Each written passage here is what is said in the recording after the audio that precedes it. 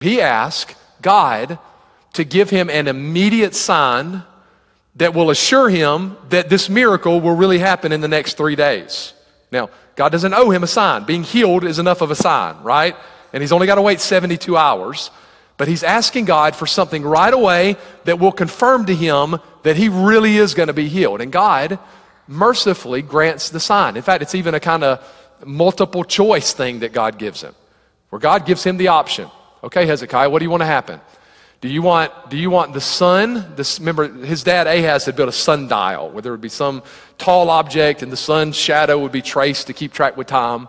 So they ask him if he wants the shadow of the sundial to go forward 10 degrees, and that's probably the idea of abruptly going forward 10 degrees, like it's going to jump forward 10 degrees, or does he want the sundial to move backwards 10 degrees?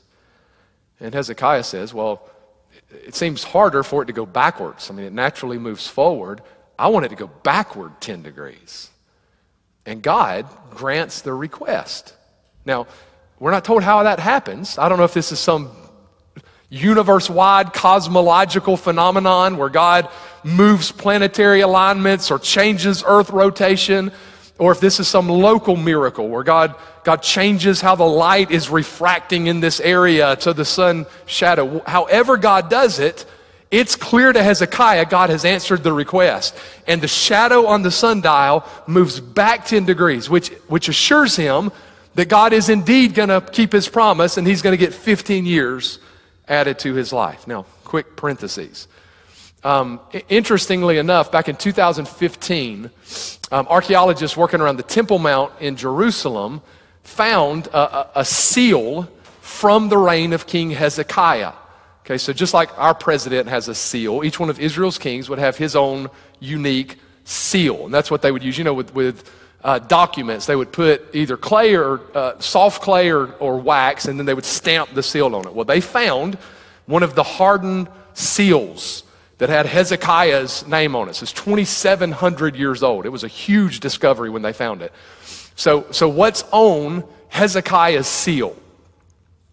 One of the things on it is, in fact, one of the prominent things on it is a winged sun is on the seal. Now, we don't know why he put it there, but it makes you wonder, did Hezekiah put this on his seal as this reminder of what God had done? That he had seen the sun, in essence, fly back 10 degrees. So it's an amazing miracle that God does for him. He's going to extend his life. He's going to deliver him from the hand of Assyria. He hears his prayers. He sees his tears. Wonderful story.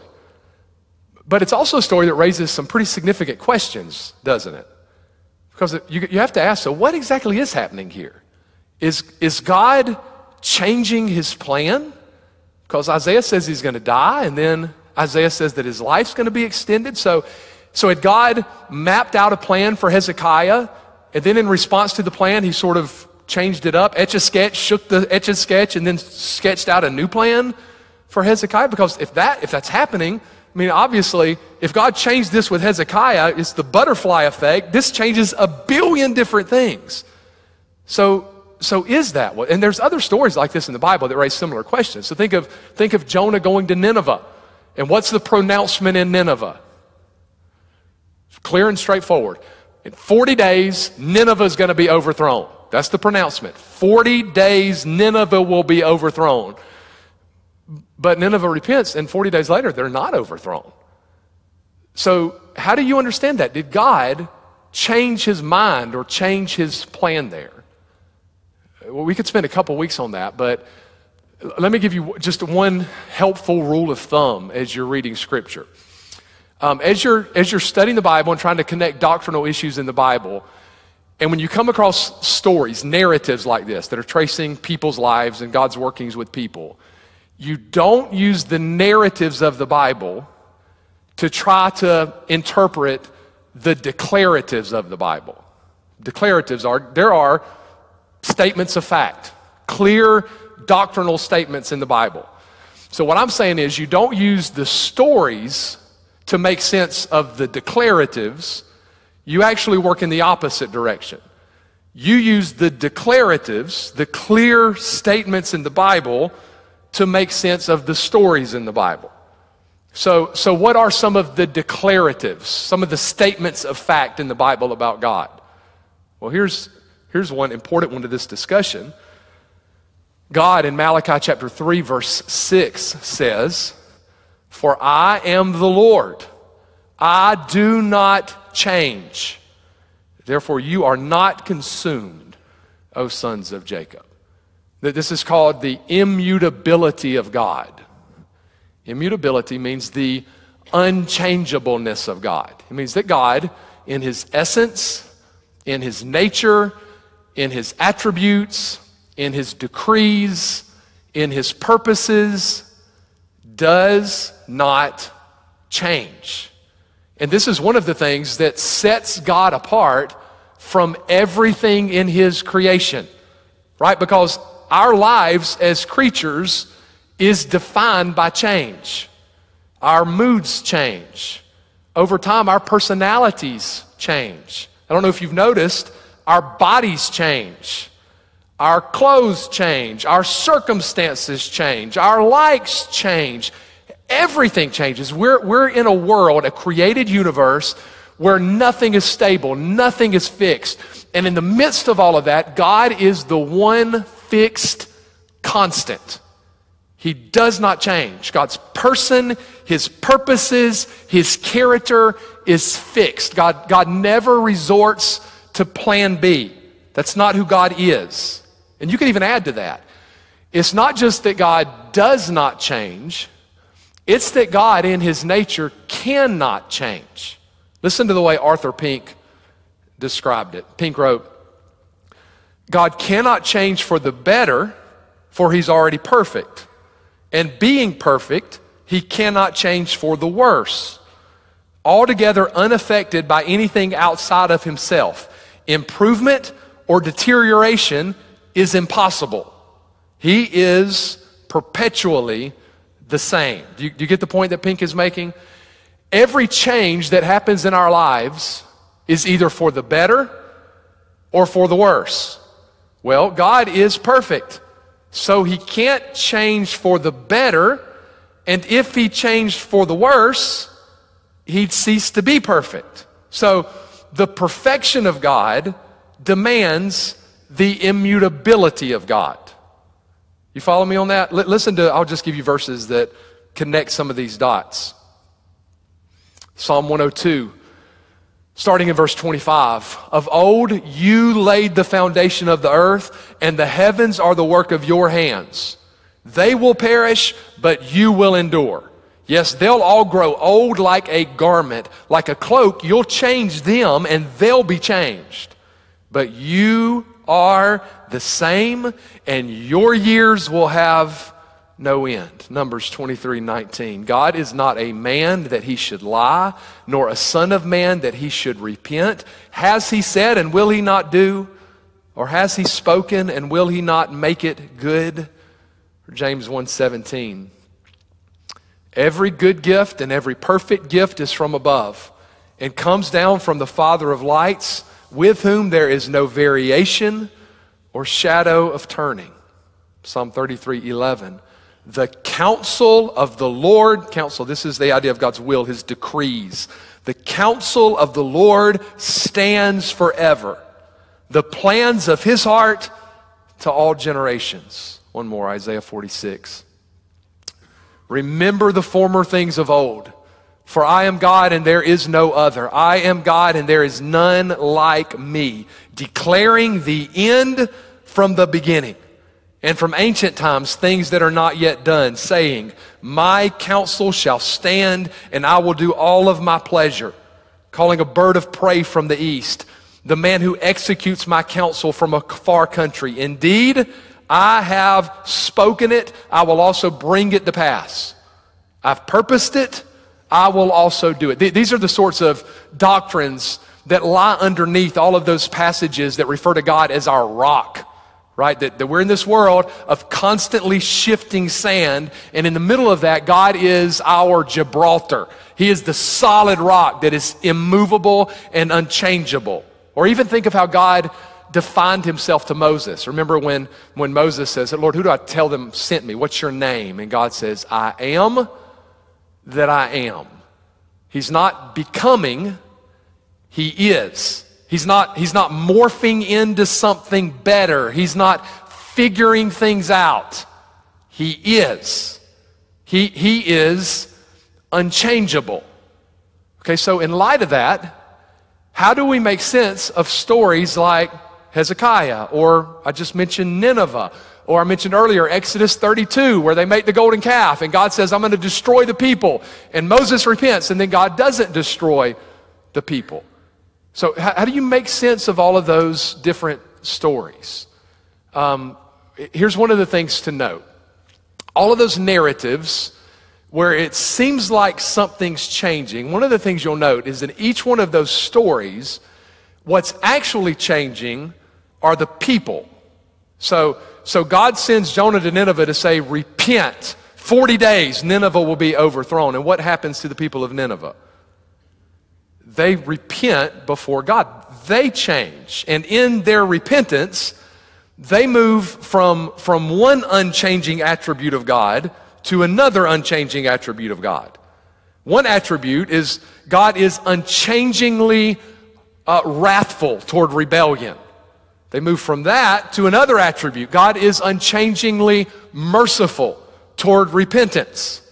And you see that in all of these stories. So it's narratives where it's describing God's interaction with people. So it's God and man, and from the people's perspective, it seems like God is changing, but it's the people God is changing. And all of this is part of God's sovereign plan. God is using warnings of judgment, and God is using for Hezekiah warnings of death to bring about change. And the change that the warnings bring about is part of his plan. Okay, so God works through these warnings to change the person, and the person changing moves them from one attribute of God to another attribute, which is all part of the God who says, I declare the end from the beginning, and my purposes don't change. Okay, so use the declaratives in the Bible to shine light on the narratives, not the other way around. And there's a lot more that could be said there, and we don't have time for it. But God is, the big picture here is, God uses this warning to bring Hezekiah to this point of abject humility and dependence on God. God hears his prayer. God shows him mercy. God extends his life for 15 years. Okay. Now let me give a quick spoiler on the second part of chapter 20.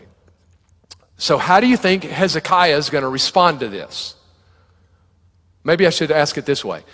Do we always respond in a good way to God's blessings? No. Well, Hezekiah is not either. Listen to how 2 Chronicles describes his reaction to God giving him 15 more years of life. In those days, Hezekiah was sick and near death, and he prayed to the Lord, and he spoke to him and gave him a sign.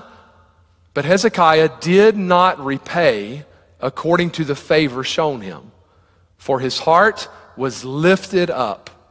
Therefore, wrath was looming over him and over Judah and Jerusalem. How does Hezekiah respond to this wonderful blessing? God answers his prayer. God extends his life by 15 years. What's his response? His response is pride. You can imagine Hezekiah thinking, maybe God does really need me.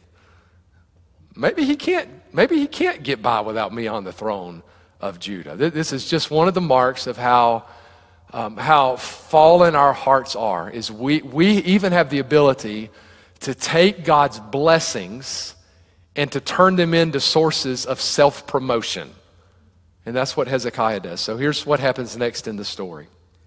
Picking up in verse 12. 2 Kings 20, verses 12 and 13. At that time, Berodach-Baladan, the son of Baladan, king of Babylon, sent letters and a present to Hezekiah, for he heard that Hezekiah had been sick. And Hezekiah was attentive to them and showed them all the house of his treasures, the silver and gold, the spices and precious ointment, and all his armory, all that was found among his treasures. There was nothing in his house or in all his dominion that Hezekiah did not show them. You see what's happening now?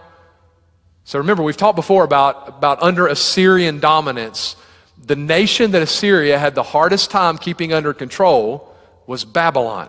Babylon was a thorn in their side. In fact, about 75 years or so after this, Babylon rebels and Assyria isn't able to bring them back under control.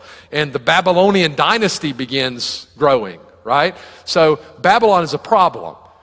And Babylon sends an envoy down to Hezekiah. They've heard that he's better, that he's getting well. But this isn't just a checkup visit. They're not sending a balloon bouquet, get well soon, to Hezekiah. There's an agenda behind this. Did you notice how it says that they sent letters to him? Okay, there's something they're wanting to communicate in this visit. And what seems to be happening is Babylon, the king of Babylon, sends this envoy. And what he's looking for is he's looking for Hezekiah and Judah to join in the Babylonian rebellion, to join in this alliance with Babylon against Assyria.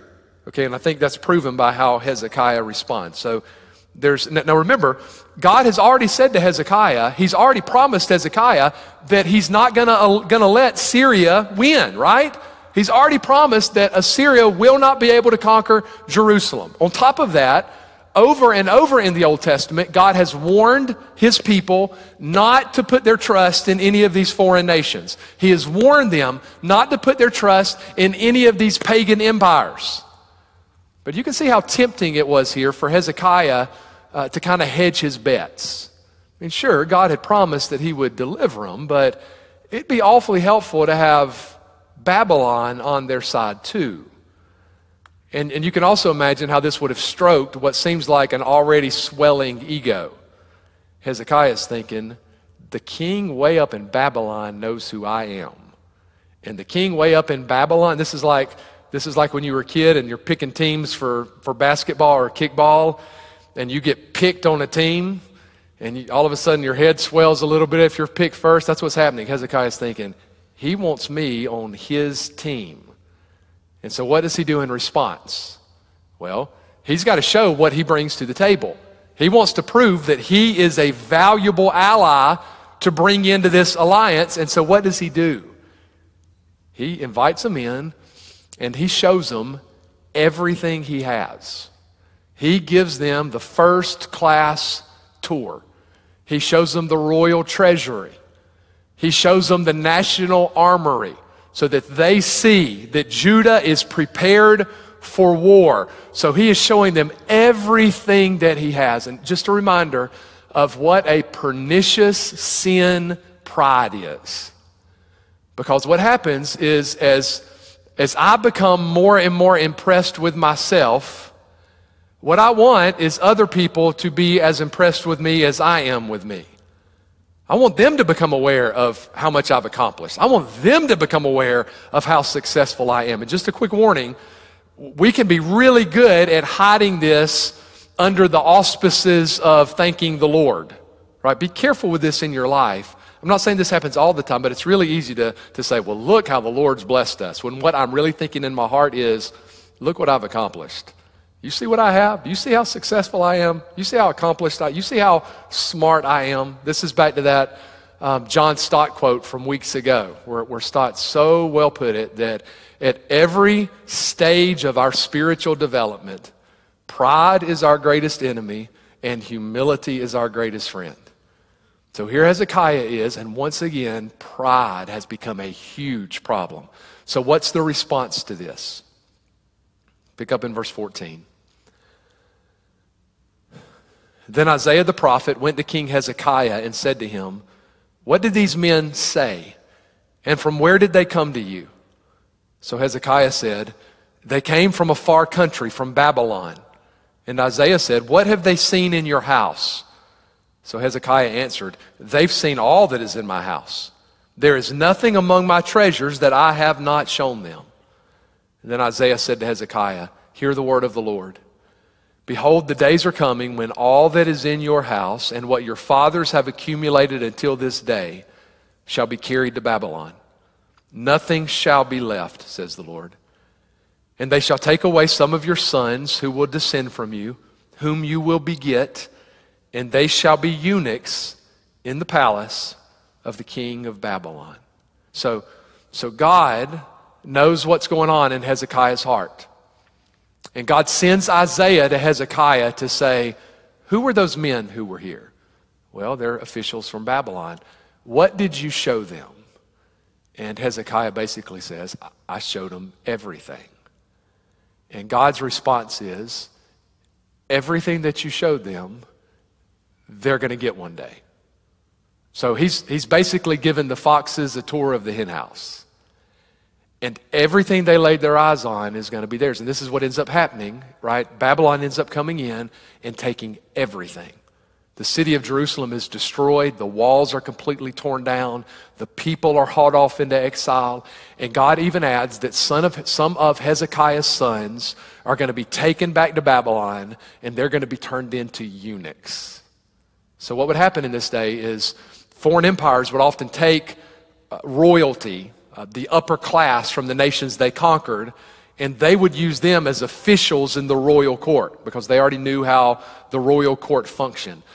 But the king's concern was he wanted to make sure that none of these foreigners he brought into the royal court started fooling around with the royal harem. So there was one sure way to make sure they didn't start fooling around with the royal harem, and that is you just castrate them all. You turn them all into eunuchs. And Hezekiah is told that his sons are going to be taken away, and they're going to be turned into eunuchs in the Babylonian court. Okay, this is a hard word of judgment. So how does he respond? Verse 19. So Hezekiah said to Isaiah, the word of the Lord which you've spoken is good. For he said, this is what he's thinking, will there not be peace and truth, at least in my days? Now, I think, to me, his response here is the most staggering thing in the whole story of Hezekiah. Now, remember back, just a few verses earlier, when he gets the message from God that he's going to die suddenly, how does he respond to that message? He pleads with God. He is broken, and he begs God to spare his life.